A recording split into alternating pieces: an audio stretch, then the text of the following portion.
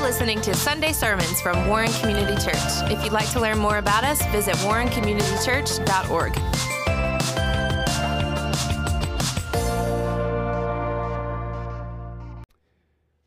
Well, amen. Happy July the 4th weekend for you as church body. Welcome to church.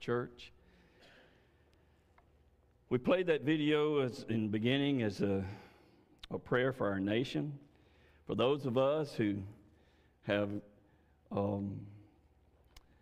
gray hair and no hair. We remember days in our country where things were different. Things were not so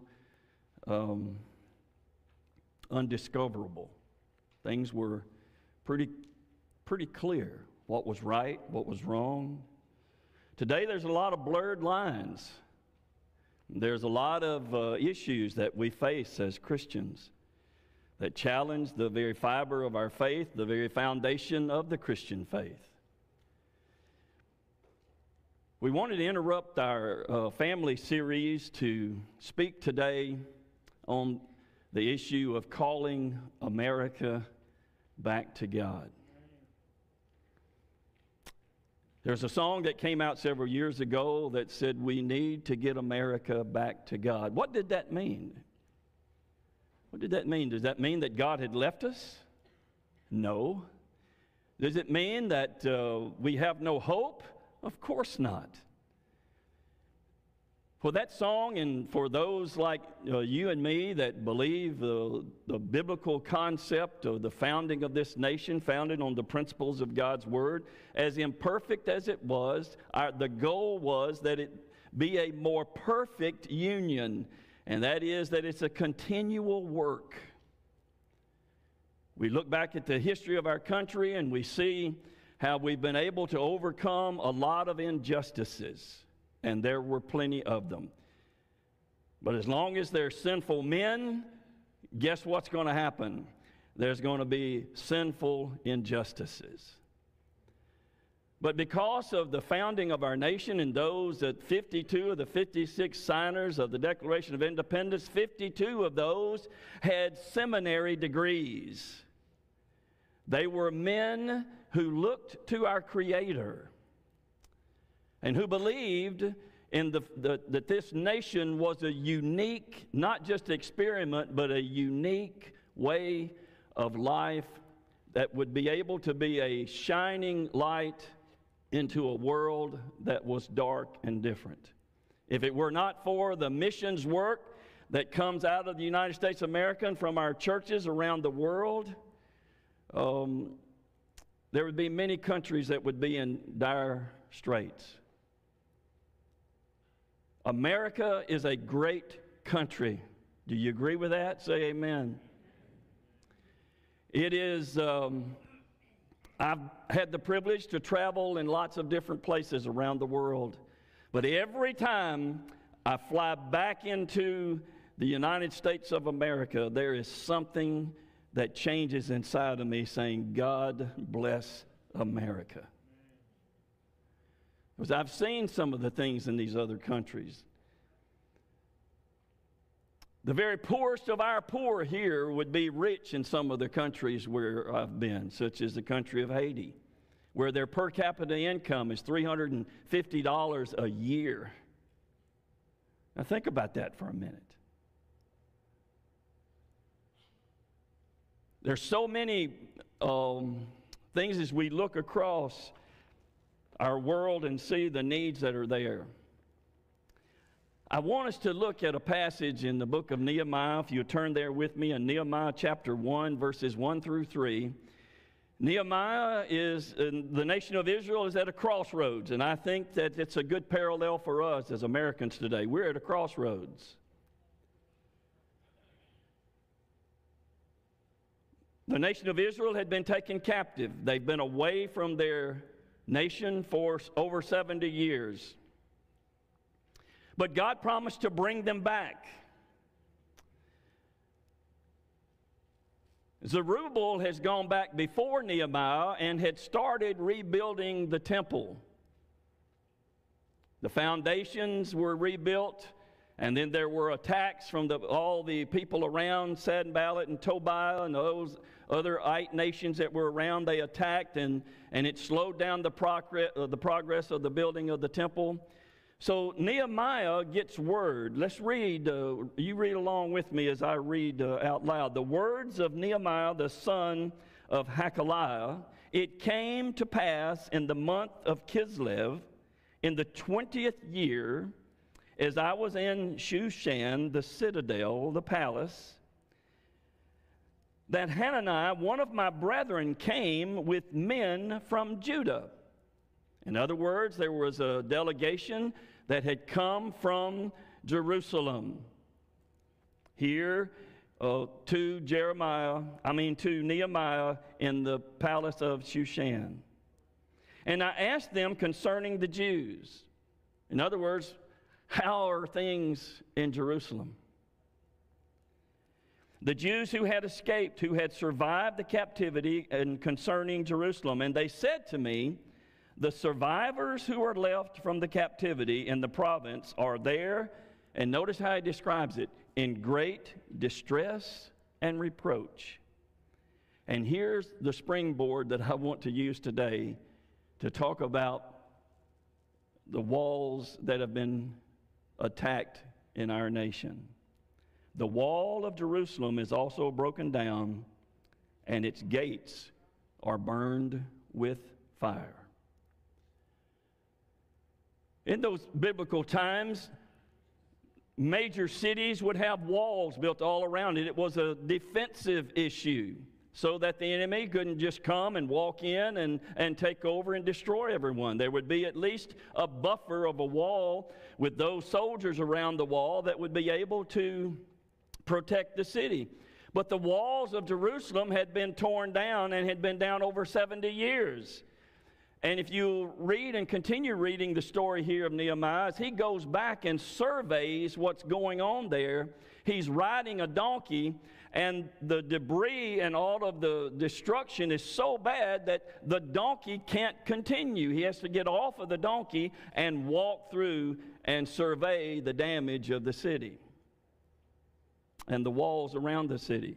Now, God works a great miracle, because in 52 days, amazingly, Nehemiah is able to lead a group of people to rebuild the walls with all of the enemies attacking. And then later on, we'll see in about 15 years, they will finish the temple and worship will begin again there in the city of Jerusalem.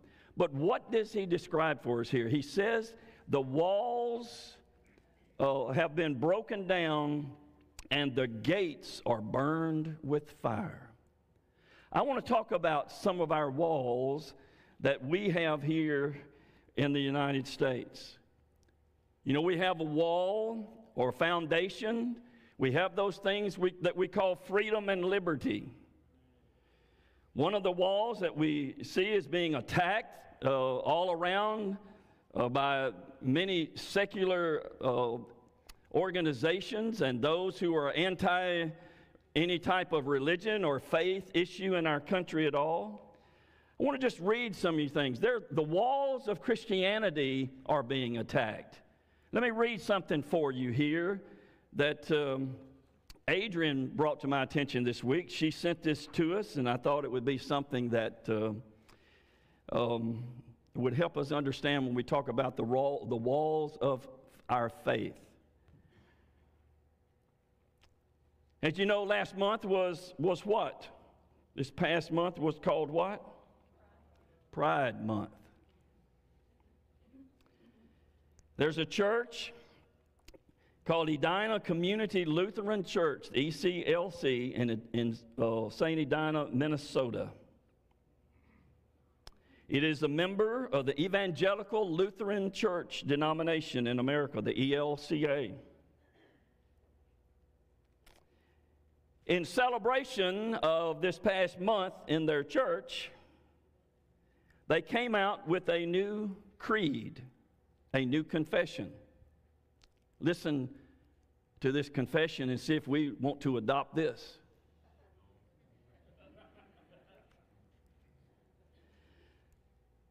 This is what the pastor says. I invite you to rise in body or spirit, and let us confess our faith today in the words of the Sparkle Creed.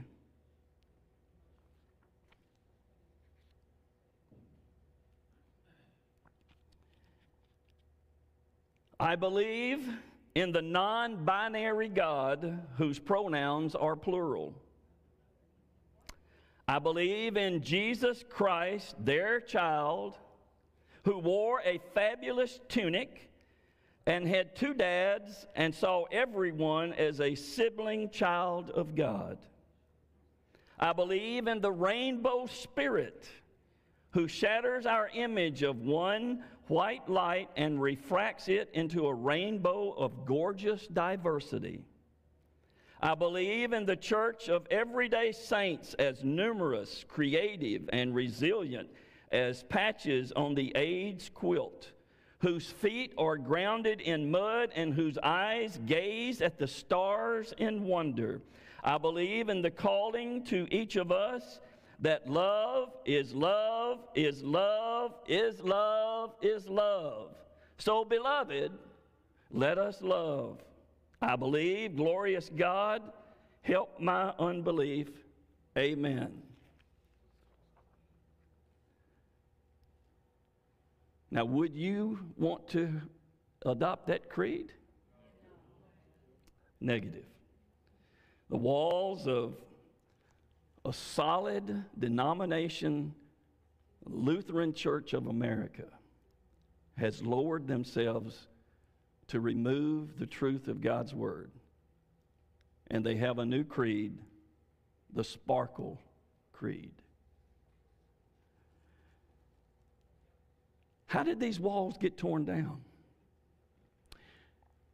Well, we're not here for a history lesson today, but I want to give you just a little rundown of history of some of the things that have taken place legally over the past many years in my lifetime. And there's been so many that it's impossible to cover them all, but I want to point out two or three that really have destroyed the founding Judeo-Christian ethic, or is trying to destroy the founding Judeo-Christian ethic of this nation. There was a test that was brought to the Supreme Court in 1962. It was called Engel versus Vitale. In New York, in the state of New York at that time, it was a law that required that each day the Pledge of Allegiance and a non-denominational prayer in which the students recognized their dependence upon God. The law allowed students to absent themselves. In other words, they could be dismissed if they didn't want to participate, if they found it objectionable. A parent sued on behalf of his child, arguing that the law violated the established clause of the First Amendment, that Congress shall make no law establishing any religion. He said that it violated the First Amendment and was made applicable to the states through the Due Process Clause of the 14th Amendment. It passed by a 6-1 vote, and here was the reasoning behind this. And what was it? To remove the reading of the Bible and a non-denominational prayer as a part of opening exercise of the classes in New York State. And listen, there were many other states that did it as well, and we could look at each one of them, but let's see what it says. Here the majority, Justice Black, was the Chief Justice. He held that school-sponsored prayer violates the Establishment Clause of the First Amendment The majority stated that the provision allowing students to absent themselves from this activity did not make the law constitutional. In other words, if someone objected to it, they could leave, but he said that's not good enough. It might embarrass them to do that. So you can't do that. It doesn't satisfy the Establishment Clause. So they eradicated legally the reading and the law that said that the Pledge of Allegiance and the reading of the Bible would be removed from all public institutions, particularly educational institutions. There was another one that happened in 1980 called Stone versus Graham. Here, many of you will remember this, it was all about the 10 Commandments. The court held that the state of Kentucky had a statute that required that the 10 Commandments be posted in school classrooms. The Supreme Court rules that that is a violation of the First Amendment and the Establishment Clause. The court concluded that even though the commandments were paid for by a private institution, in other words, it didn't cost the school board anything, it didn't cost the school organization anything, another institution provided it, all the law required was that they be posted, merely posted on the wall. And he says the mere posting of the copies under the auspices of the legislature provides the official support of the state. In other words, putting them on the wall in the school classroom is saying that it's state-sponsored. So they struck the law down, and this is their defense. I want to read to you what their main idea was and their ruling was for taking down the 10 Commandments off of the wall. Nobody had to recite them. Nobody had to do anything. But they were just to be posted.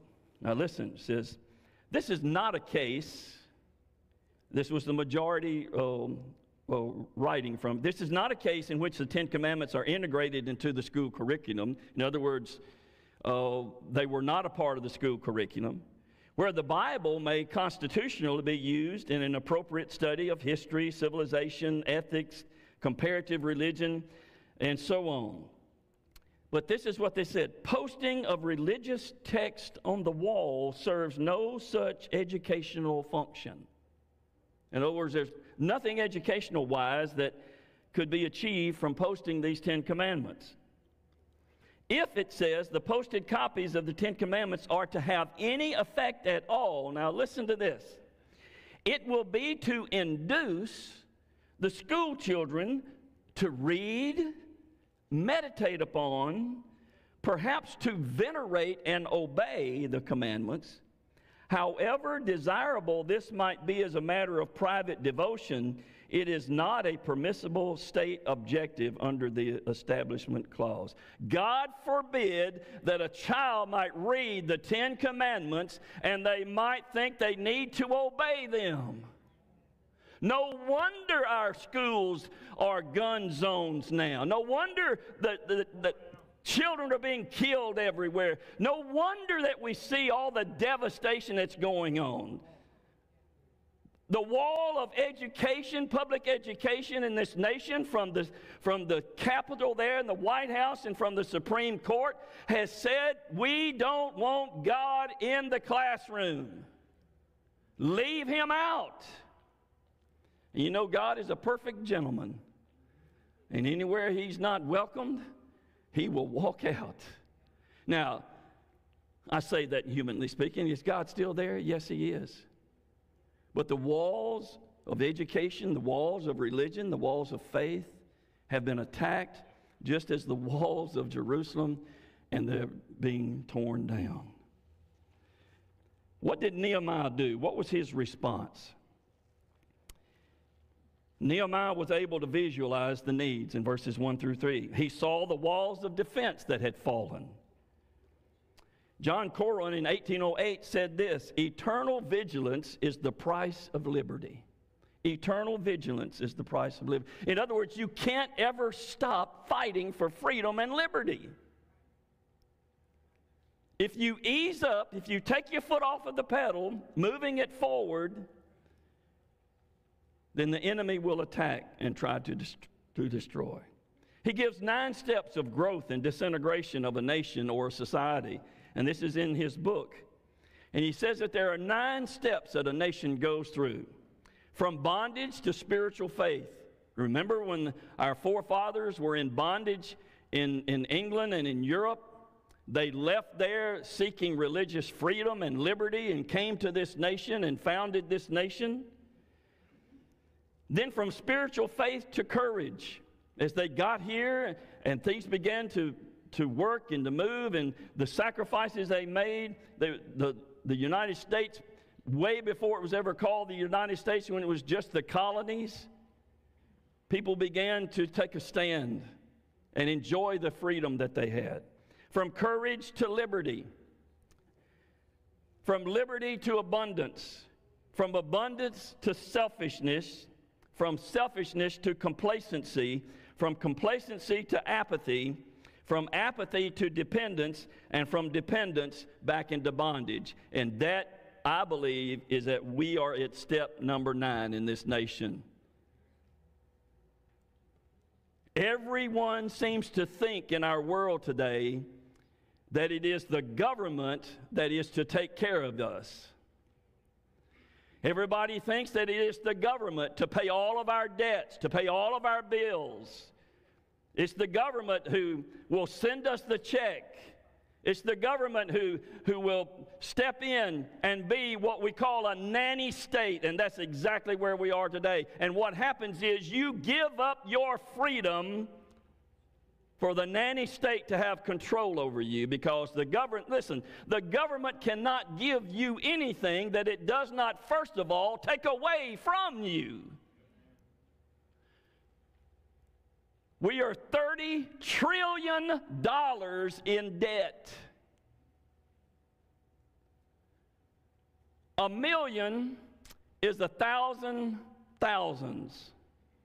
You math folks, help me out here and make sure I'm right. 1 billion is 1,000 million. 1 trillion is 1,000 billion.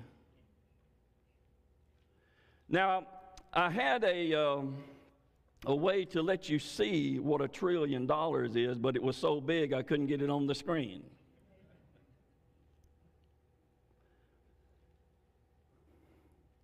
$1 trillion in $1,000 bills weighs 27 tons.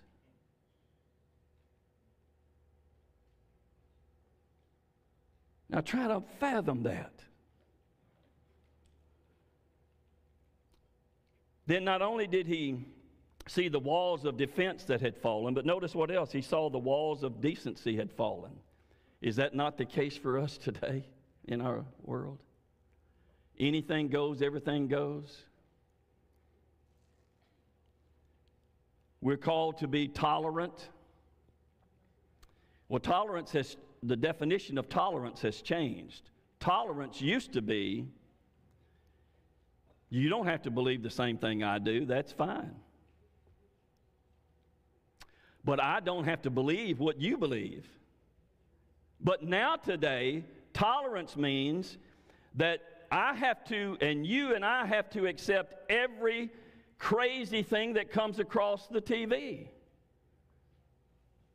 We're called bigots, we're called racists, we're called homophobes, we're called transphobes, we're called every name that you can think of simply because we disagree with the moral standards that many are following. Now, I want to be a tolerant person, and if someone wants to live like that, then live it all you want to. But don't tell me that I have to accept it as truth, because it is not. But that's what the government is doing for us. It is forcing you and me to accept that as absolute truth. And they're doing that through the money, controlling the money coming into institutions. The walls of decency had fallen. Does character make any difference in the election of public officials?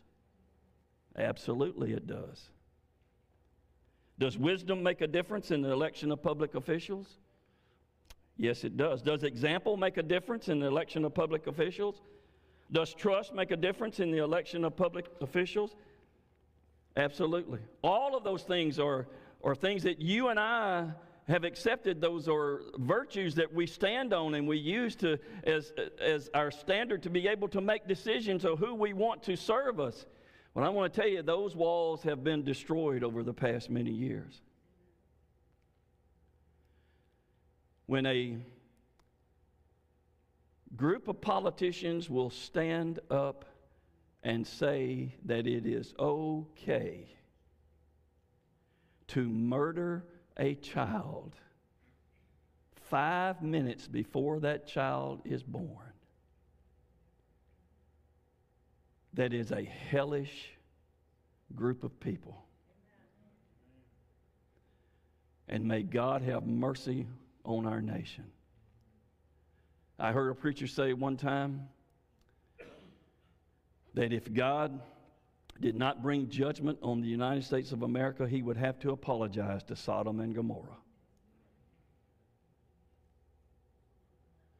Look at what's going on in our government. The third thing he saw the walls of doctrine had fallen. And we've talked about that, the Lutheran church there in Minnesota, the new Sparkle Creed. We're told that we must tolerate a new and modern gospel for a new and moderate age. Webster's dictionary, as I said earlier, to tolerate means to recognize and respect as the opinions, practices, or behavior of others, whether agreeing with them or not. And there's the qualifying phrase, whether you agree with them or not. But tolerance today does not mean that. Tolerance today means you must agree with them. But not only did Nehemiah visualize, but Nehemiah agonized over the needs. In chapter 1, verses 4 through 11, you see the process there. It says, so when I heard these words that I sat down and wept. How many of us are weeping over what's going on in our nation? Does it break your heart to look and to see that the church is being attacked from every direction? That those of us who believe in the simple principles of morality and not that we're perfect at anything, but that we believe the Word of God teaches us what is right and wrong, and who God created, male and female. There are, I looked on website the other day and doing some research for this. There are now 82 different genders that you can claim. 82. They got 80 too many.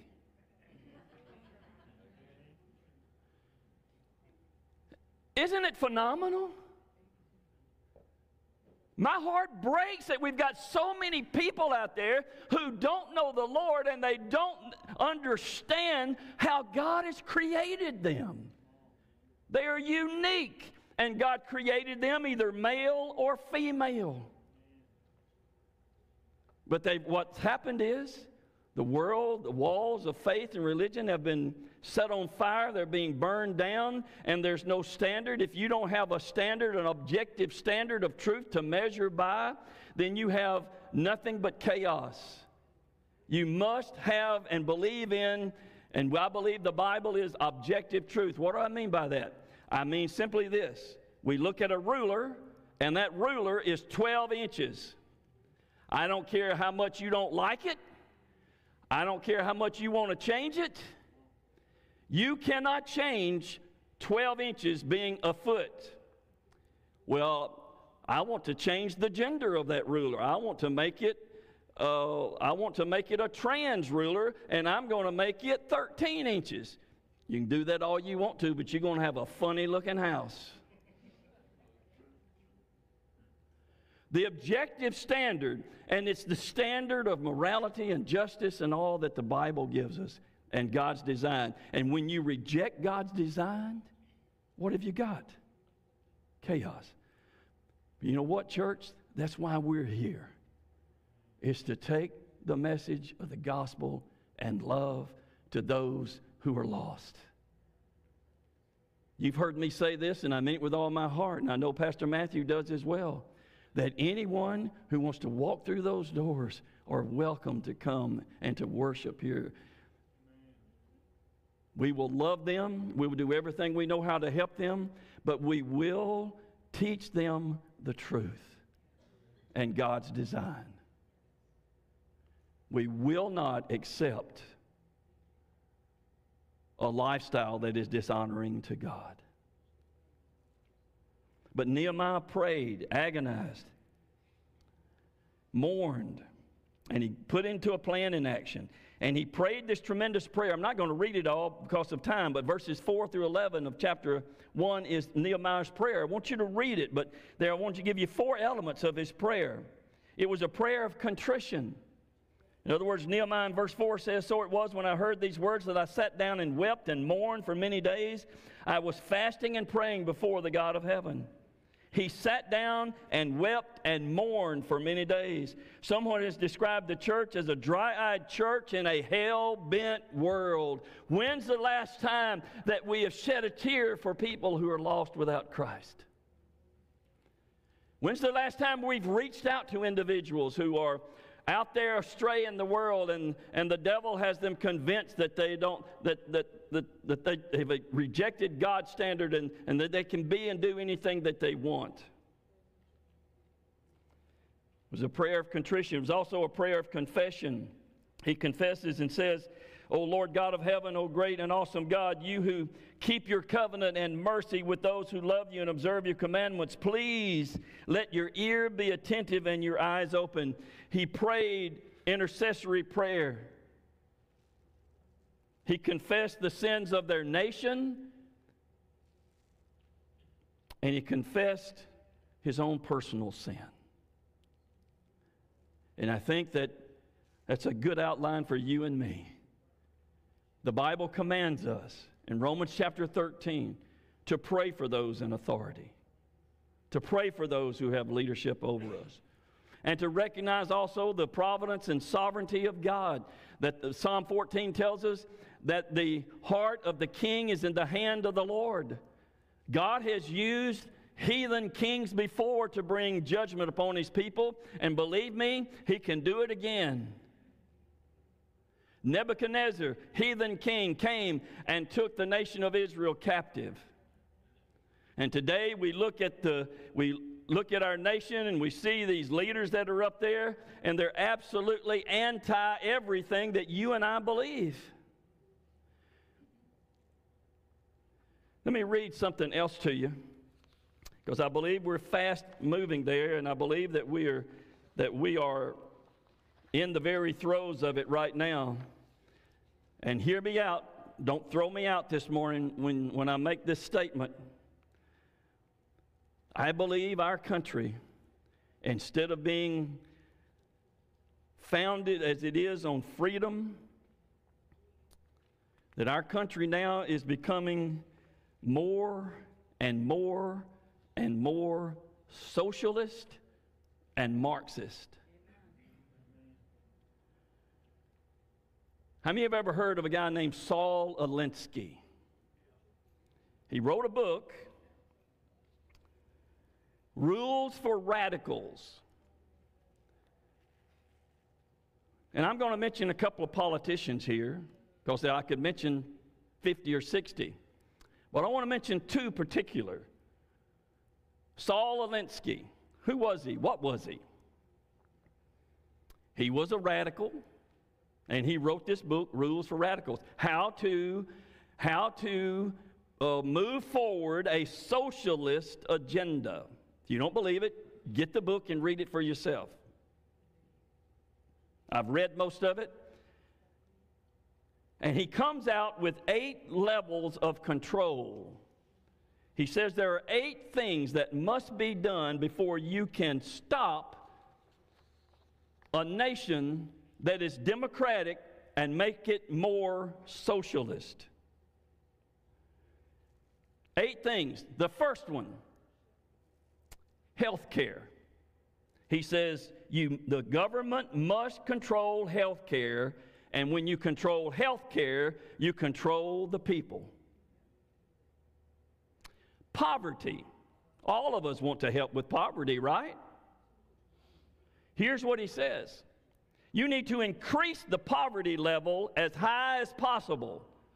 Poor people are easier to control and will not fight back if you are providing everything for them to live. If their dependence and their sustenance and their ability to be able to exist is all dependent upon the government, then the government has them right where they want and they'll do anything. We become sheep being led to a slaughter. The third thing he says, Saul Alinsky says, debt. Increase the debt to an unsustainable level. That way you're able to increase taxes, and this will produce more poverty, which will in turn produce more dependency, and then the government can take over everything.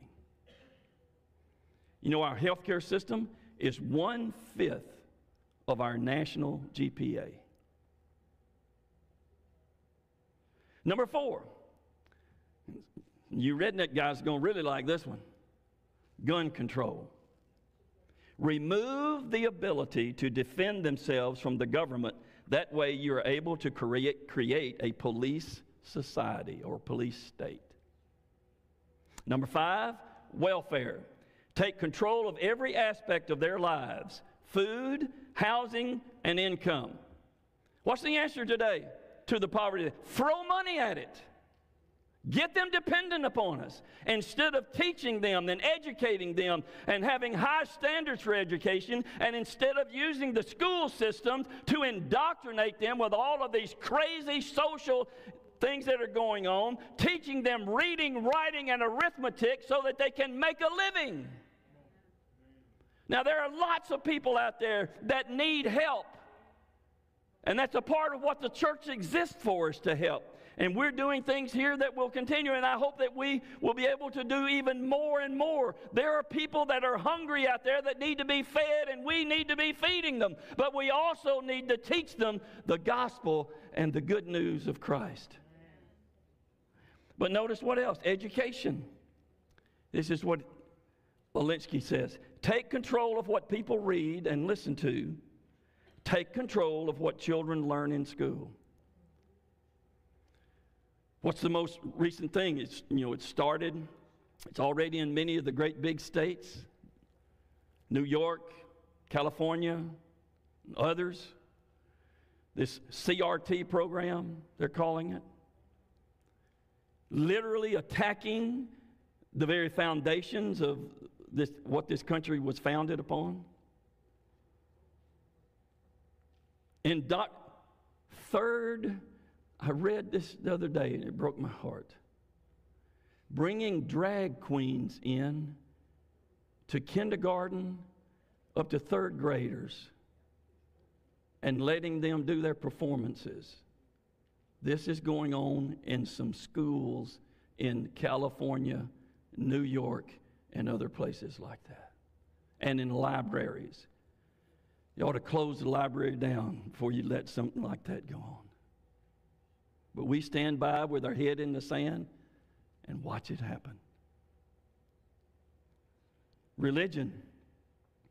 Number 7, remove the belief in God from the government and schools. They've done a pretty good job of that, haven't they? And then finally, his last one is class welfare.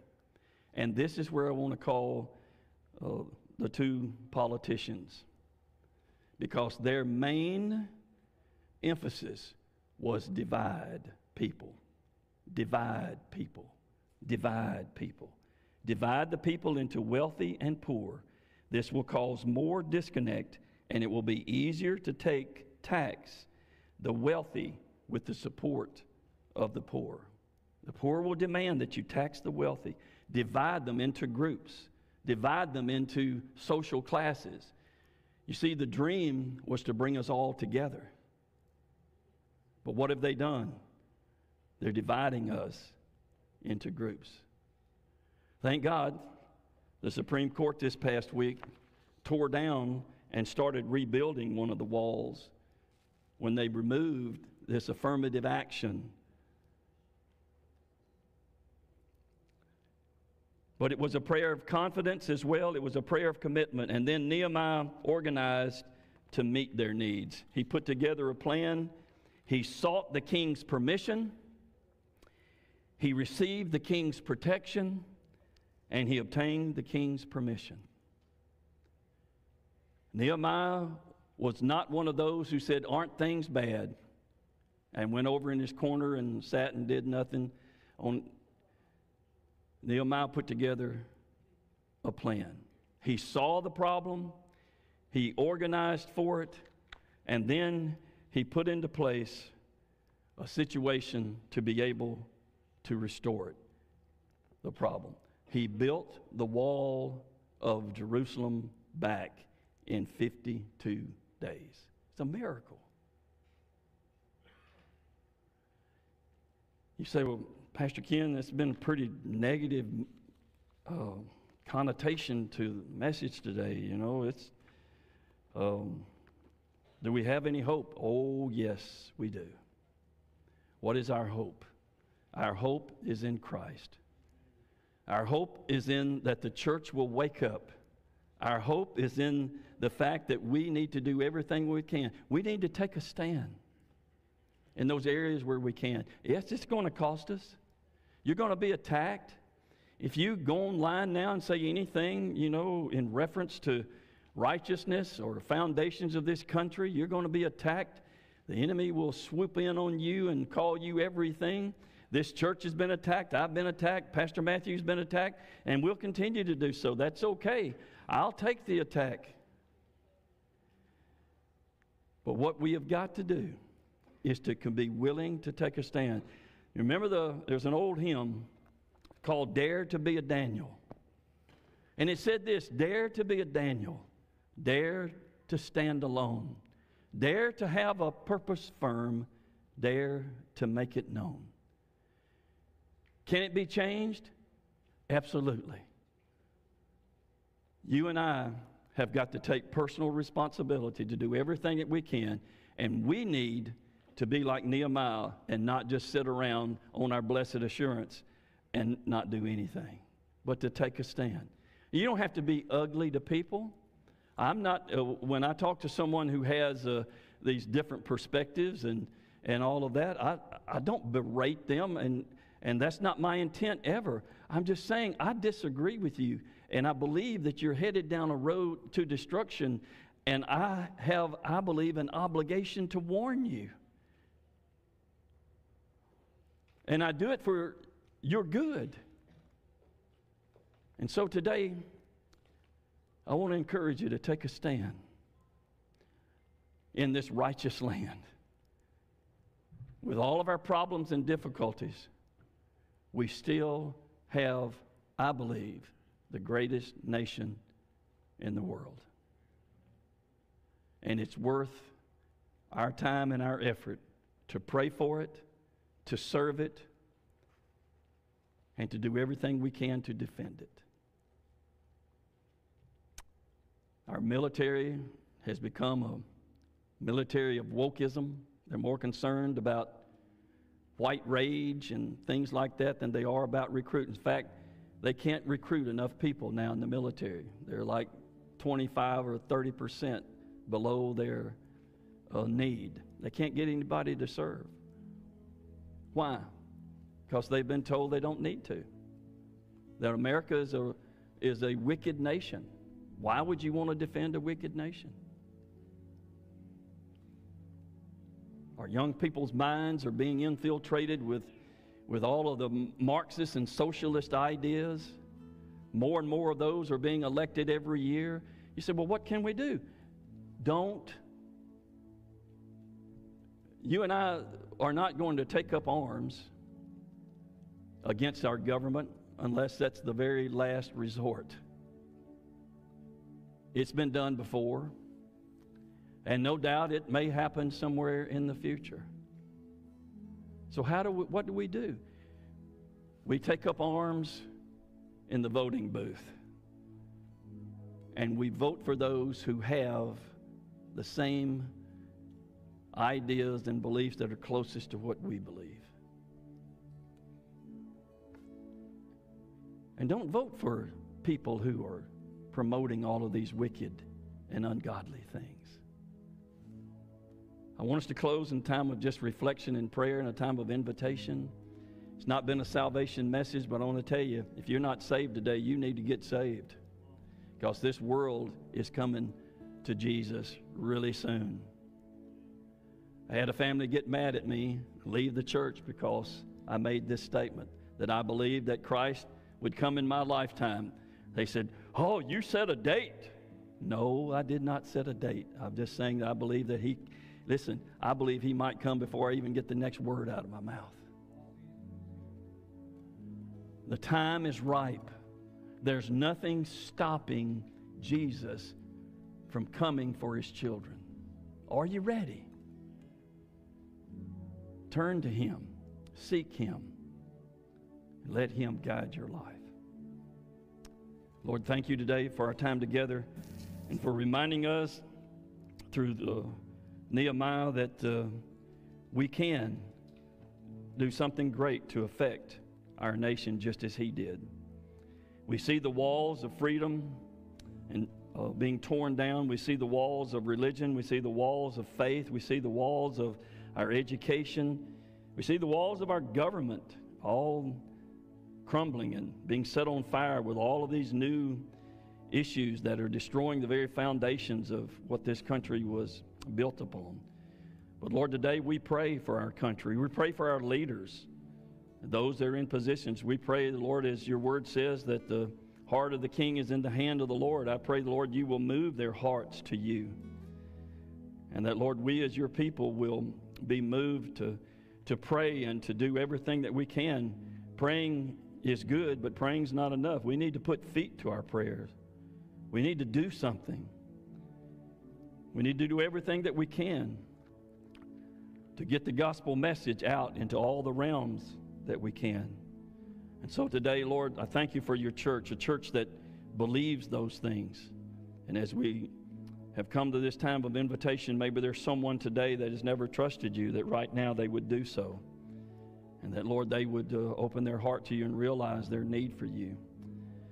Maybe, Lord, as a church today, maybe there's some who you have touched their heart, and they just need to, and they want to just come and pray for our nation, pray for their family, pray for the things that are going on, because the family is being destroyed in all of this as well. Lord, we love you, we praise you, and we thank you, and we give you all the praise and glory. In Christ's name, amen. Thank you for listening to Sunday Sermons. If you want to learn more about us, visit warrencommunitychurch.org.